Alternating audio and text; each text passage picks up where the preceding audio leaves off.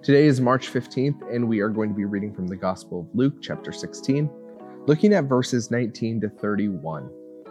It says this: And Jesus said, "There was a rich man who was dressed in purple and fine linen, and who feasted sumptuously every day.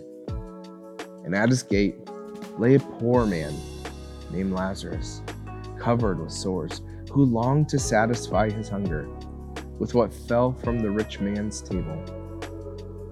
Even the dogs would come and lick his sores.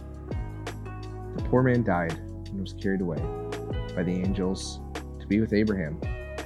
The rich man also died and was buried.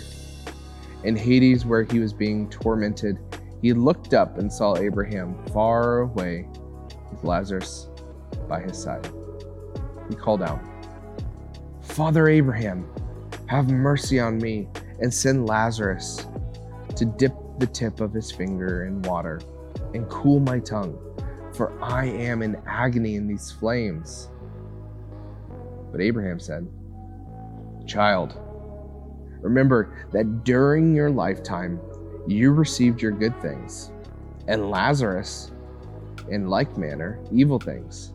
But now he is comforted here, and you are in agony.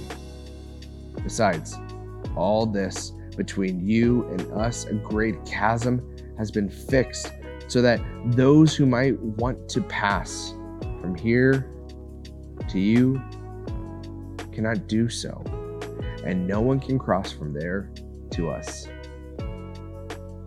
He said, 'Then, Father, I beg you to send him to my father's house, for I have 5 brothers, that he may warn them, so that they will not also come into this place of torment.'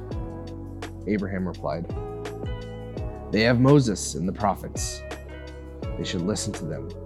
He said, 'No, Father Abraham, but if someone goes to them from the dead, they will repent.'